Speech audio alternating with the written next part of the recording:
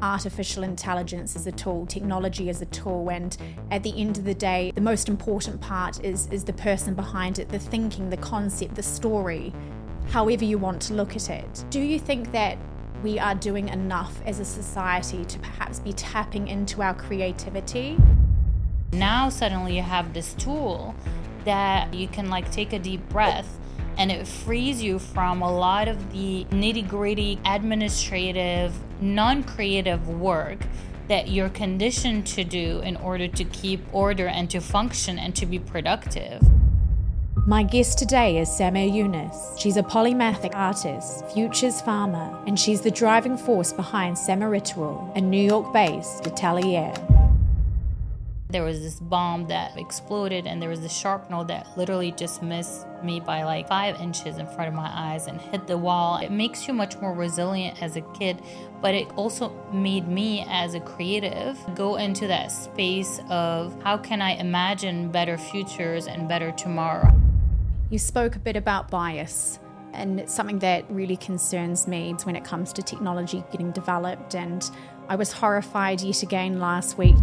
These systems that are already kind of rigged, that are super kind of male dominant, super white male dominant, etc. I don't think there is an adequate representation within those companies to develop the AI. There is no indigenous voices, there is no elderly, there is not necessarily young people, kids. All their voices are not present within the data set or within the framework of how the data is being developed. They're shaping our future, and out of billions of women on the planet, there is not one that could be sitting on the board. Hi Samar, and welcome to another episode of Hyperscale. Thank you for joining me in Dubai for this live episode. Hi, thanks for having me. I'm very excited to be here. Tell us a little bit about your background, because as I was doing my research, it is so fascinating to see almost the intersect between art and technology and the likes of artificial intelligence with your work. Yeah, my background is quite unusual because I initially studied architecture and scenography in London, and then I always was interested in art as a means for social justice and as a way to communicate different causes through public art and installation art. At the time when I went to school, that wasn't really a discipline. So I sort of stumbled upon the world of retail design accidentally. And I thought, that could be an interesting platform to democratize art outside of a museum. What if such installation and such art could be within the realm of customer experiences? And that way you can sort of communicate causes and different things within the framework of retail, which makes it a bit more, accessible for most. And that's how I started my journey. I kind of worked for 20 years as an artistic director for various retailers in the luxury space and lifestyle space. And it was mostly about creating these very kind of immersive storytelling through spatial storytelling and spatial experiences. And because I worked across all mediums, meaning, architecture, styling, experience, senses, because the range of things that we did was quite wide. As you know, eventually the intersection of digital and physical was very much the norm in that world. In building brands, you have to sort of think of both spaces in a very symbiotic way. So I slowly started to get into the sort of digital space, and through that particular intersection, I recognized that there was a lack of artisanship and interesting expression through the digital space, and that's how I kind of went into AI to sort of develop a more what I call artisanal intelligence, which we can dive into a little bit later, at the intersection of artificial intelligence. Because having worked with so many artists and artisans, I wanted to sort of make sure that the visceral quality that you find in spaces and in experiences and in artisan and craftsmanship is not lost through artificial intelligence, and how those two complement each other as a future medium. What's your thoughts about all of this controversy with AI and how it's impacting artists at the moment? I saw a photo competition, and I think it happened this year, where an AI photo was up on display and it actually won the competition, and a lot of artists pushed back and they actually said, well, you know what? This is an art. What's your thoughts about this? Well, my thoughts is every era has a very fundamental, disruptive sort of revolution. If you think of when photography was born, as opposed to when we had very still life realistic paintings, it disrupted the realistic painting industry, and it forced the painters to sort of adapt to new genre of painting. That's what was the birth of contemporary and sort of abstract contemporary painting movement that sort of stepped away from realism because photography replicated realism. I don't think artificial intelligence is just a tool to me. It's just another sort of tool as part of my artist kit. You know, just like I would use a pen, a piece of clay, a sort of computer. It's just like another tool in your sort of arsenal. The difference is sort of as a super intelligence tool that you co-create with. It's not just a passive tool, and that is the difference. And I do feel it is revolutionizing the creative process, and artists should sort of use it as part of their arsenal versus worrying about it, because there is no way on earth it's going to replace artists, because you need artists. You're never going to be able to create really interesting pieces of work even through AI without the artistry perspective, the knowledge of the artist, the taste level, the curatorial perspective. It's not just a picture that you create. A million people can create a picture, but it's developing the sort of sensibility of a certain image, whether it is a flat image or we have also 3D AI, we have all types of AI in the future that might be also sculptures or all types of stuff. You need to be able to understand how you communicate with it and how it's going to superpower your process and not worry so much about it replacing your process. And I think it's important that artists' voices are and sort of perspective and data are in the mix now, not sort of waiting until the sort of storms dies down, because the storm is not going to die down. On the contrary, their important perspective and their voices, how they want to regulate it's sort of being to be developed in a way that feels ethically right, they'll be left out if they're not involved now. So I think it's better to embrace it as a power to reclaim radical imagination and reclaim your creative power versus worrying about it dwarfing your creativity. I think that makes a lot of sense. And just even thinking about myself and my thoughts about the future as well, as I often say to people, well, listen, we have two choices here. The future is going to evolve whether we like it or not. Change is going to happen.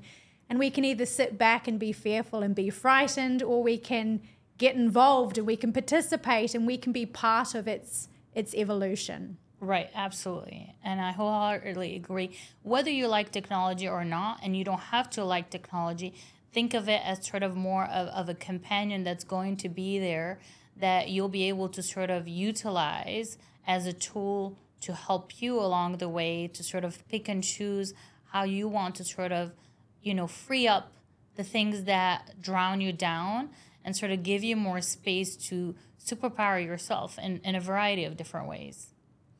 What's your thoughts about society these days? So you spoke a bit about how artificial intelligence is a tool, technology is a tool, and at the end of the day, it's to do, the most important part is the person behind it, the thinking, the concept, the story, however you want to look at it. Do you think that we are doing enough as a society to perhaps be tapping into our creativity? Because I often think that in today's world with algorithms and this very, we're very stuck to our couch, we're very distracted. We've got TikTok and Netflix and stuff like this. I sometimes wonder if we don't give ourselves the chance to sit there in our silence and explore our thoughts, explore our creativity. I think it's a great question because obviously we're in an era where we are overloaded with information versus sort of have the sort of brain space and the mental clarity to be able to create. And when you're overloaded, typically it affects your creativity, because every creative or any person needs mind space, needs negative space in order to kind of innovate or create interesting, thoughts and idea, or be around certain sort of groups of people or within a certain tangible kind of space in order to create. I'm really interested in generative AI versus, AI, because it's so wide as a sort of technology. There is a lot of, and it reflects us as human. It reflects the bad and the good, because we created. So we created in our image. We have the good and the bad in there. I do feel if we focus our effort into how can we reclaim our creativity and radical imagination through that tool, how can we relink to our childlike qualities? The problem is with a lot of, in adulthood, a lot of the things that you kind of admire and cherish with kids usually are their fertile imagination, are the ability to imagine better future and imagine like really amazing things. They are super wild in their perspective, and we focus so much on civilizing them or unwilding them. And the problem with doing so in adulthood, it creates a lot more rigidity, and it affects mental well-being, and it sort of affects your particular perspective, because your perspective becomes about productivity versus creativity. And by having that perspective, it dwarfs that part of you that's the childlike within, which is being able to radically imagine. Now suddenly you have this tool that suddenly you can like take a deep breath, and it frees you from a lot of the nitty-gritty kind of administrative, non-creative work that you're conditioned to do in order to keep, order and to function and to be productive. That is something that could be done in a very easy way and be kind of elevated through generative AI. So you can function on going deeper. I don't believe this technology is making us lazier or it's there to sort of make things easier. On the contrary, it's our responsibility, because we do have this technology, that it sort of gives us better work-life balance for the society to sort of evolve and function. It is also there to create more equity across all creatives. Because it's superpower creativity, for people who haven't had the chance to develop certain skills because of, socioeconomic sort of construct, now they have the capability to do so. So it allows you to go actually deeper and sort of really be able to challenge the things that you kind of always have an excuse to do super fast. Oh, I can't think of circularity. I can't think of sustainability. There is a deadline. This is super kind of difficult. I don't have the bandwidth to sort of really develop this. Now you really don't have as much of an excuse. So your productivity is more like your social responsibility to sort of dig deeper with that technology versus sort of going about it and like speeding out your workflow, which it will, but it's going to speed up your kind of non-intellectual workflow, the stuff that just the administrative productivity kind of perspective workflow. I think this is a fascinating topic, and you mentioned about how as children we have this childlike curiosity, this creativity, and then perhaps it's tapped out of us due to society constructs or whatever it may be. Do you think that we do enough for kids these days in the education space to allow them that space to be creative, or do you find that it's perhaps too rigid? Are we educating children wrong? That's the thing. The sort of framework of how education is now hasn't been updated for a while now, and it sort of is very much embedded in a variety of different structures that are problematic across the board. Either they are colonial in their sort of like construct, or they are very rigid, or they're not really kind of thinking of education as a resource for the community. It's thinking of education as a commodity. You need to have it as a commodity in order to sort of educate yourself. The future is more about thinking about education as a resource for the entire community. And because we when you position education as a resource, it becomes intergenerational. It becomes something that's continuous. Because education is not sort of like this trophy that you just like, run to get and then it's done. Education is a continuous learning. And if you think of like tapping into indigenous community of their perspective on education and how it's like a continuous sort of evolution and how anybody keeps evolving and keeps shifting who they are because they naturally shift. You naturally shift over your career about what your focus is and what your passions are. And we tend to put ourselves in a box versus think of ourselves as these very kind of kaleidoscopic moving identities that are continuously evolving because it's tied back to this construct of education that it's something that sort of stops here. I checked that box, I got that degree, and this is what defines me.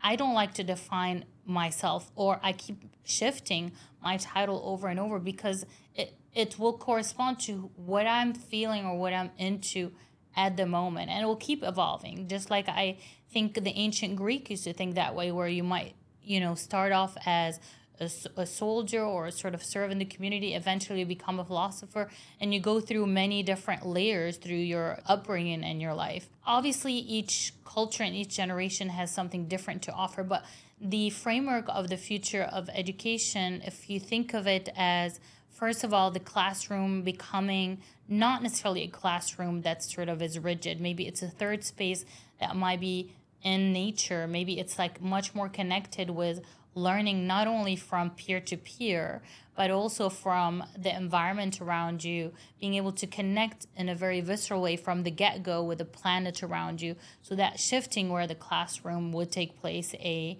and B, kind of thinking about it as being able to connect with a variety of people within the community to learn from them in a variety of ways, in addition to classes. But those classes would be structured in a very different way if we think of the future of education, especially with the birth of a technology that's going to give us on-demand, personalized, really tailored education for a plethora of different people, whether they have a specific learning challenge or a specific interest that they want to like emphasize more on. Right now, you do have an amazing opportunity to really create the super personalized, bespoke experiences that are intergenerational and that account to thinking of a variety of different learning module from a variety of different cultures within it. I think it's very interesting. I was thinking this the other day about how different children are these days. And I'm sure every single generation says this when they look back. I'm sure an older generation said that about my generation when we were growing up. But I look at the children of the people I train with at the gym, and these kids are digital natives. They're on their iPad. Like, they just stay glued to their iPad for half an hour. They're digital natives. We have, I think it's like over 60 million daily users on Roblox or some crazy amount.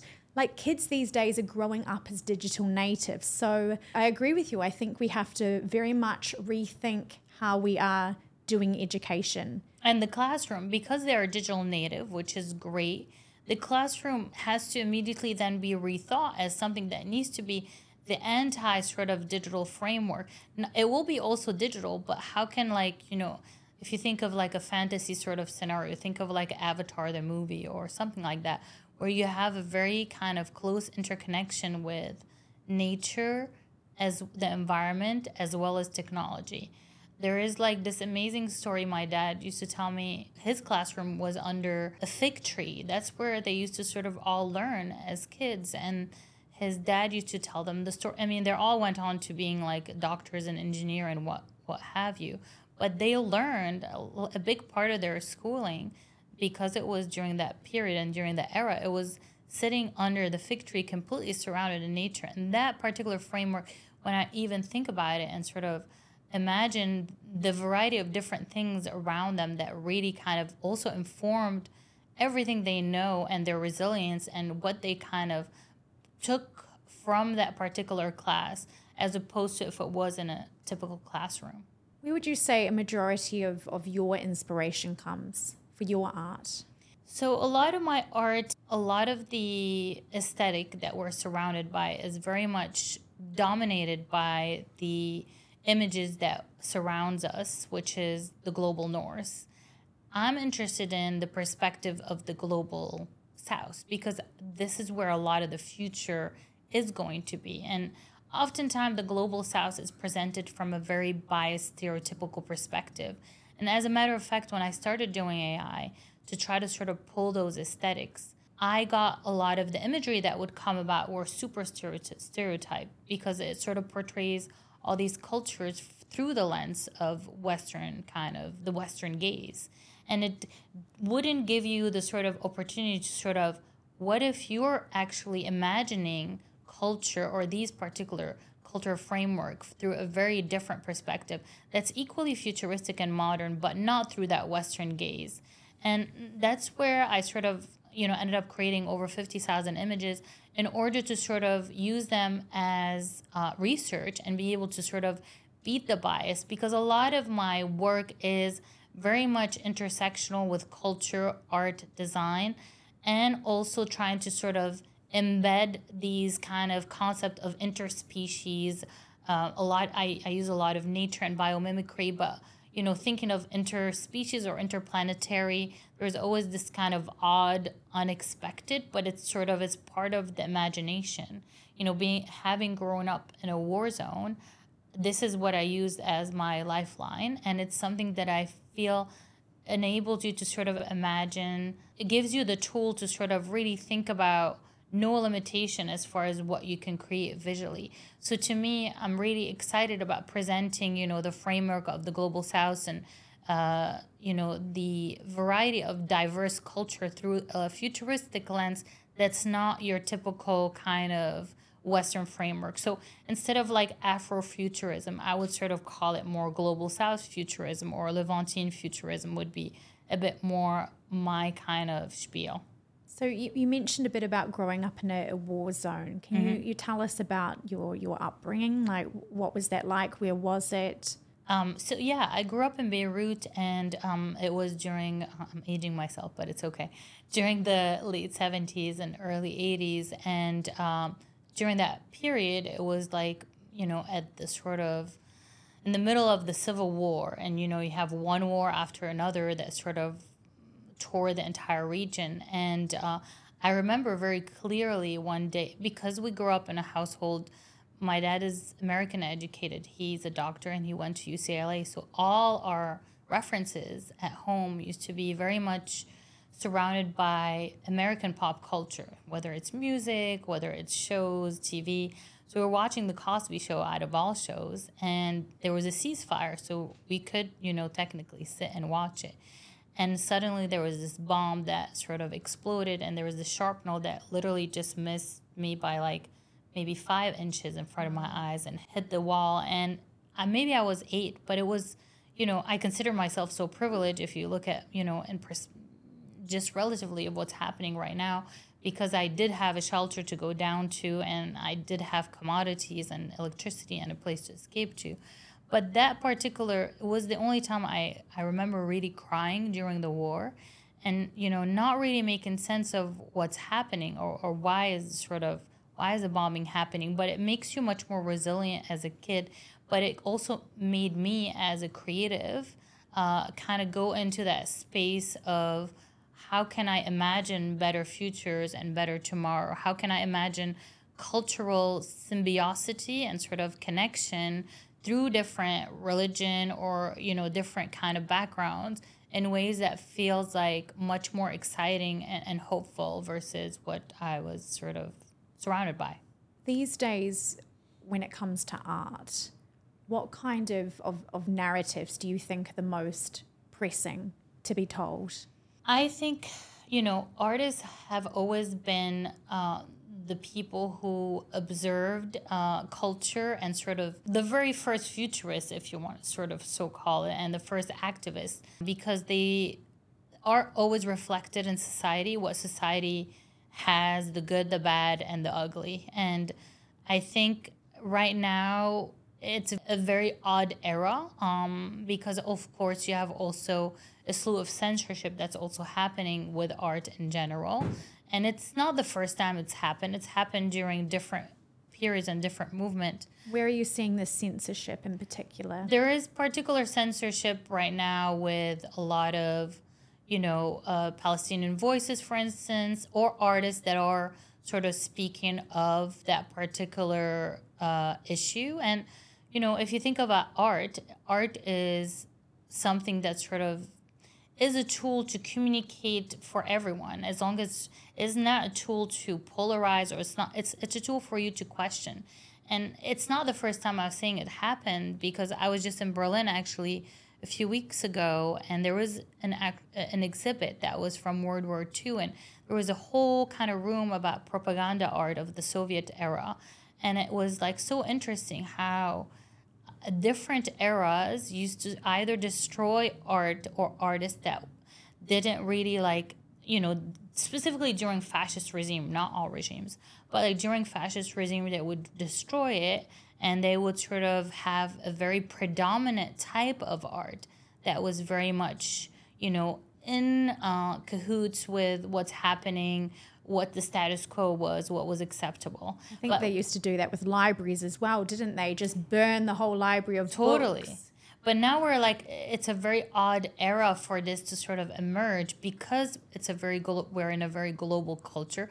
We're in a very sort of, we think of ourselves as a very sort of forward-thinking, liberal culture. So having this framework happen is very shocking to the entire art world on both ends of the spectrum, and for all religion and all sort of sides. Because, I have friends across the entire spectrum from all different backgrounds, whether they're with this or that, and they all feel equally the same. And because it's one medium that you cannot censor. And I do feel the more you try to repress artists' voices, the more they're going to emerge and sort of circumvent, whether it's, creatively circumvent the algorithm, because, this is the new kind of censorship tool, or creatively sort of go about speaking or sort of communicating in ways that, still kind of keeps the integrity of their art and their work or what they want to say. So big tech, obviously, they're the ones that control social media. What's your thoughts about the fact that they can even decide what should or should not be shared or censored? It's so difficult, because we all throughout, all the people that really are interested in futures and technology were really attracted to the metaverse and Web3 because of the idea, or this utopian ideal of a decentralized community or a decentralized world that sort of bottoms up versus top down, where everybody has like an equal share, and not all profit and not all control is at the top of the chain. And there is like this equality, and sort of very much, with power comes control, comes, all these types of things. And it's very difficult to sort of, because you see the bias even with the emerging technology like AI that sort of is developing. You can't really do much about it. You can just try to outsmart it, and sort of, keep reimagining because the future, I feel, is going to be very much about subcultures and sub-communities outside of the sort of, dominant one social media for all. It's bound to happen. It's already happening on Discord, and it's just going to continue happening with a variety. Now that we're going to have AI, now you can, create your own app, and you could create your own tool with like ChatGPT, and there's going to be way more. They're bound to be like all these sort of smaller subculture that are going to emerge. They're really interested in a decentralized aspect where the entire community is equally sort of okay with what's being shared, and also it's co-owned by the community, where it sort of also gives space to all voices, including marginalized voices, including, elders and younger and indigenous, any voice that sort of is not typically represented within the framework of what we have now, and not sort of always kind of put within the machine of algorithm for profit or for, commercial advertising kind of dollar amount at the end. It's bound to bust, it's just a matter of time. I think it's been interesting to watch social media's evolution, and I've been working in the space for, a good 9 years now, and it started off as being a very social kind of platform. You know, we used to upload packets of chips, our favorite chips, on Instagram, or grainy photos. Like, people weren't so particular, I guess, about what went out there. It was a lot more creative. There was a lot more community. You used to get 700 likes for your chips, for God's sake, you know? And these days... The 90s era, that was like the best. Oh, yeah. Or MySpace. Gosh, I loved my MySpace photo. It was purple-hued. Anyway, but these days it very much feels like everybody's trying to be an influencer. It feels very much like the social aspect's gone. It just feels like people are just chucking stuff out, and, you know, it's lost all kinds of authenticity. It feels very fake, is the way that I see it. You spoke about the community aspect and these little sort of indie, I guess, social media things. Do you think that's how it's going to evolve? Do you not think it's going to be something like maybe like Roblox or some kind of massive platform where the younger generation are hiding these days? I don't believe it's going to be a massive platform. I think the need for validation has sort of driven a lot of the sort of youth culture in general, and the sort of validation that sort of has been driven by the likes and the algorithm has been the social currency. What the shift that I'm seeing is sort of the currency of the future is more about authenticity. People are abandoning. There's a lot of smaller counter movement to this very sort of like polished, ultra curated. That's why TikTok, for instance, became so popular, because it's the antithesis of the sort of super curated Instagram. Although, you know, I veer towards Instagram because I prefer, my perspective is naturally curatorial. But for many people, it's not naturally curatorial, or not naturally like within an aesthetic framework, and that's okay. I think the problem is when a platform forces you to perform or sort of rewards you or validates you only based on its metric. Well, my vision for the future is that all social media will be decentralized and interoperable. So, for instance, people go to your website and they can find you. You will be hosting the different social media within your website. So you will have your own way to sort of be able to showcase whether you are on Instagram, Twitter, Discord, or whatever within your own universe. You have the capability to curate your own world, and it's all interoperable and they're all connected. You don't have to reinvent the wheel and recreate different profile. You're no longer at the service of the platform. The platform becomes dormant. Think of it as Stripe. You know, the Stripe payment, yes, where it's not dominant, it's just facilitating a transaction. To me, the social media platforms of the future are just going to facilitate a transaction where, based on your needs, you're going to have all these other tools that are kind of in the background facilitating what your universe might look like. So if you want people to shop secondhand, instead of sending them to a platform that's secondhand, but you have your wardrobe that you want to sell, instead of sending them there, everything will become hosted within your own universe. So your universe will host all the stuff that you love and your likes, and all these platforms will be there, but they'll be dormant and interoperable. That will be the ideal sort of future that I foresee, and I think a lot of people want, because it is more in control of the individual rather than the sort of mega powers controlling sort of everything about it.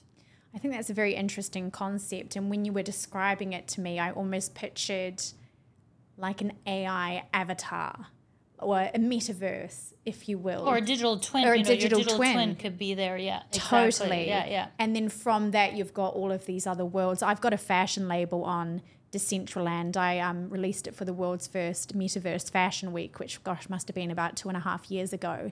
And the thing that ground my gears, like really annoyed me, is the fact that I can't take my fashion anywhere else. Right. Here I am talking to digital designers and being like, hey, can you do something from Roblox? But, oh gosh, if we're going to make it for Roblox, then the fashion's going to look quite basic, because these Roblox look like little square Lego humans. Whereas if I put it on Spatial, I can do something fantastical and made of fire and totally so creative. So being able to own things and take them within things sounds really cool. And something that really annoys me about social media these days, especially working in the space, is that, God, if we're producing something for Instagram for a client, we then have to render it in a different way for YouTube and LinkedIn and customize it for each of the platforms. It just seems ridiculous. Exactly. And this is what I mean. This is just like busy work. You don't need to do that. You're completely diluting your capability to actually create work that's meaningful by just adapting and sort of having to sort of change it and sort of render it or kind of position it to be able to fit that particular status quo within that particular platform. And because of future being more kind of a combination of spatial computing and physical world, now we're obviously still bound by the hardware. But once the hardware is no longer a sort of obstacle, digital fashion and your wardrobe, everything is going to be sort of much easier sort of to be accessible and be seen. Now you're going to struggle by having other kind of places where you're going to put all your digital goods. How are they going to sort of like go from all these different platforms? I think it was a great test when, Instagram launched Threads because everybody brought their followers along. It was like an easy transition. And that's how it should be, I think, across all platform, where you're literally everything kind of transitions very easily, but everything caters to you as an individual versus the other way around. What about data? I guess that brings me on to my next point. Obviously, we've got Instagram, we've got Threads, we've got WhatsApp, we've got Facebook. I remember it must have been about 3 years ago I downloaded my Facebook data. Oh my God, don't do it. You're better off just not thinking about it. I was horrified about all of the conversations that it had, all of the messages I've ever sent anybody, even at university, however many years ago when I was just a little bit weird, Yeah. And do you think we should be worried about data in today's digital world? Is this something that's going to become even more worrisome?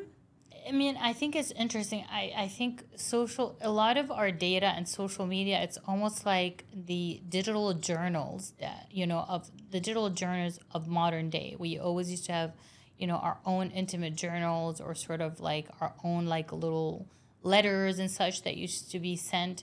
And although those weren't sort of accessible to the world, now there is a high possibility that they might be.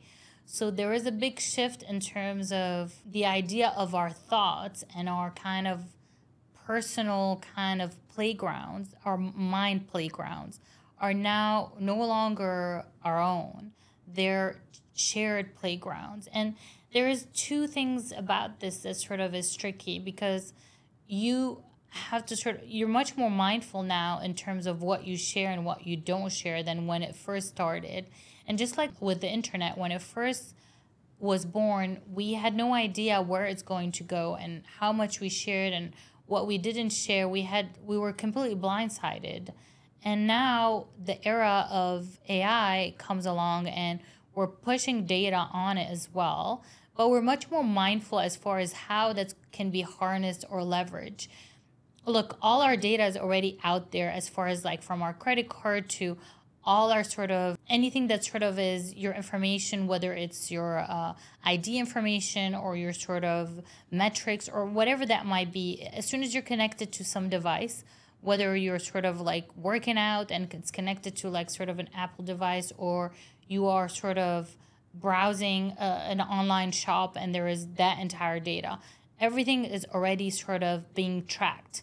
What we need to be much more mindful of, not be sort of so concerned about that, go with the flow with this, but be mindful about what we want, be much more kind of editorial as far as what we want to put out there, and have conversations in real person, like in-person conversation, keep those things precious and keep the idea of the pen and the paper still handy and journaling for anything that we want to sort of keep to ourselves, because there is going to be a low-tech, high-tech kind of world in the future. That's what I call like artisanal intelligence and artificial intelligence, which is the hand touch, everything that sort of is very much, in the real world, very low-tech. There's a lot of movement in that's also emerging now in the music world and all these different words where it's like lo-fi versus hi-fi, and that's just only going to be exasperated. Even with the idea of repair, recycle, all these different things are going to continue emerging that are anti-data, and that's how you're going to be able to have control in the future, or sort of balance, what's out there and what's not. In terms of the environment and sustainability and other big global problems like this, do you think that technology is going to help eliminate them or eliminate human suffering overall, or is it going to be a situation where we potentially have even more of a divide, the haves and the have-nots? You said earlier as well about how technology is a reflection of us. So naturally with humans, you've got the good and you've got the bad, and then all of that's being reflected back. I was just at the Future Forum, and also I went to COP. And there is a lot of innovative, amazing thing that technology is going to achieve and help us kind of resolve as far as all the damage that we've done to this planet, and around sustainability, around creating new material, and around sort of undoing a lot of the damage. My sort of concern that hasn't been sort of as kind of focused on is that a lot of the technology that we're currently using are on the backs of a lot of really bad circumstances, like what's happening in the Congo. Every device that we kind of use, every generator that's generating AI is needing raw material that is sort of being extracted in the most violent manner. And in order for us to have the technology to help us resolve the technology, we're going through a very sort of a brutal kind of reality. And that sort of is something difficult to kind of reconcile with, or sort of find a solution for. As an individual, though, in order to sort of kind of circumvent it and sort of be a little bit more in peace with it, it's being more aware of knowing that this is what's necessary for the technology to be powered. Being more mindful when buying a smart device.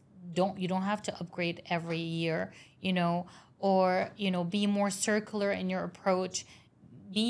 For me, a lot of my work, I always encourage, how can you be a better future ancestor?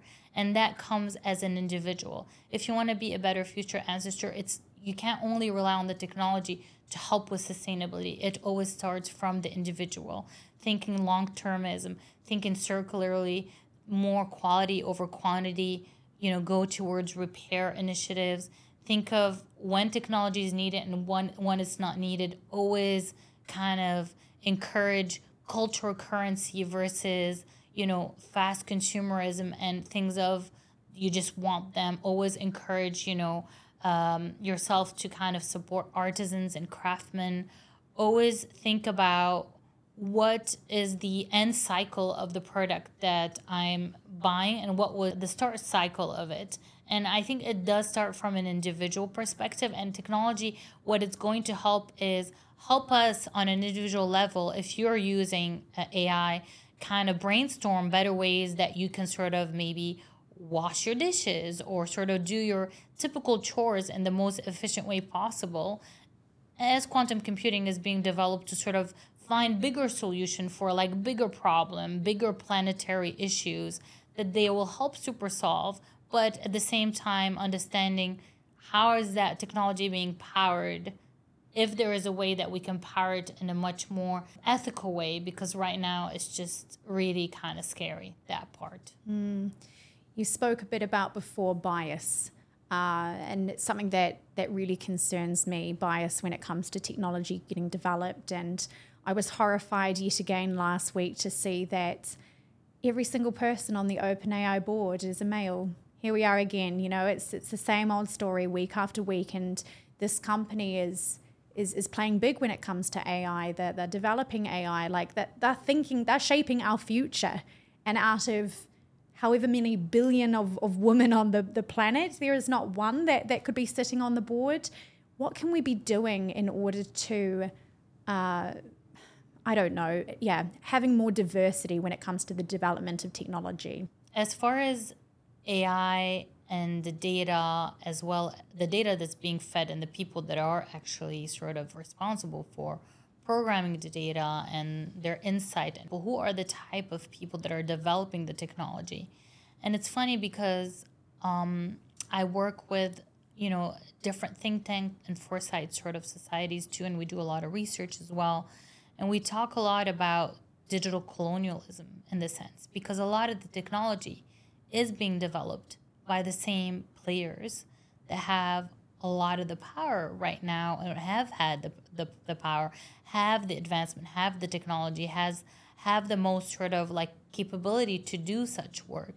And whatever they're doing and whoever they are, they're still reflecting the same kind of framework that we've been sort of trying to fight. These systems that are already kind of rigged, that are super kind of male dominant, super white male dominant, etc. What I kind of try to sort of encourage a lot, especially within the framework of education, because I teach also how people can superpower their creativity and change their workflow through the use of AI, because the bias is there. So basically the data set, although they try and say, there are people from all walks of life that they hire, whether it's ethical, people around ethics, people around policymaking, philosophers, all types of people. I don't think there is an adequate representation within those companies to develop the AI. There is no indigenous voices, there is no elderly, there is not necessarily young people, kids, all these people, all their voices are not present within the data set or within the framework of how the data is being developed. Although there are some that are sort of on a smaller scale being developed around those particular framework. However, I think our responsibility is to sort of feed it from our end as individual users, the data that we would like to see. For example, a very simple example, especially when I first started using AI, if you sort of like prompt a princess with AI, immediately it's going to give you the very kind of predominant, Eurocentric woman, young, very sort of stereotypical princess. Like a Disney princess. A very Disney princess, but like not the current Disney, because Disney is now trying to diversify. True. It's sort of more the sort of old school idea of a Disney princess. Without you even sort of mentioning anything, the biases are there. If I say, for instance, I want to sort of prompt an Arab person, it's immediately going to sort of also go towards a lot of the stereotypes of what Arab means. What I think is key to circumvent it is not only to not use the word that they are programming to match the stereotype. How I always encourage people to prompt is to sort of describe something as though you're a child. You don't know what it's called. You don't know that this thing that I'm seeing in front of you is a woman or is a human. You don't know that as a kid. You haven't learned that language. How would you describe it? And this is how you'll get better results that are not biased, because a bias is very much related to language. And because you have a set of people that are programming images based on a set of language, how you could sort of be as a citizen is, first of all, insert data that's not there that you want to see in the sort of data set, which you could do through your prompting, through many different things that you do as a training module, and it will sort of slowly help train it. Also, be very mindful with the wording that you use and don't fall into the bias trap, because we're so accustomed to using those words, we don't even think about them twice. But each word is so loaded. What if we have an entirely new language, which I think AI is going to sort of have us or force us to sort of have, which is this language of talking to the machine in ways that feels much more exciting and interesting than the typical language or the lazy language that we typically use, and it sort of is immediate and faster, and it's associated with all these things that are also very loaded. I think that's an interesting thing to think about, really. When you were talking about that, I was even thinking of coding and how coding's a language to do whatever. Or when we used to communicate to each other when we were younger, we used to type you with a you, because we were just like, oh my God, we've got no predictive. We've got to type each letter out manually. So we had shortcuts and ways of doing things. Or emojis or whatever. Totally. Yeah. And so you're right. We probably will start to see its own language of communication and how we're prompting the machine being developed. And if we're not potentially contributing towards it now, perhaps the language will start to develop and the people who are part of it will be clued up in it. And then the people who haven't been as evolved, when it comes to join it later, it might be this complicated, very different sort of thing that you then have to really learn. Totally. I mean, it's exactly how an artist observes before they're painting, because you're producing an image at the end of the day, or you're producing a text. So you have to always put your shoes in the framework of what kind of image are you producing. If you're producing something that's ultimately an image or ultimately a text, an artist usually, they're not saying a woman that I'm painting, for instance. They're actually starting with the skin texture, and they're sort of like looking at the detail, and they're sort of doing the hair. They're actually observing that form, and they're drawing it at the same time. It's the same idea with prompting. It's not the same language that we typically use. And even when you want to sort of produce text or poetry or even music, it's going to be a very kind of similar framework to those particular observation and skill set. So when we talk about what is the key to prompt effectively in general, knowledge is still, like subject matter knowledge is still super important. And being able to be critical and being able to be observant and being able to really think about a different way to sort of arm yourself with a different perspective in order to communicate. Awesome. Well, I think it's been so insightful to hear your thoughts about artificial intelligence and art and the future. And yeah, I'm sure lots of people heard lots of value from you. So thank you so much for joining the show today. Thanks so much for having me. Great question. I really appreciate all that you brought to the table today. Awesome. Thank you so much. Thank you.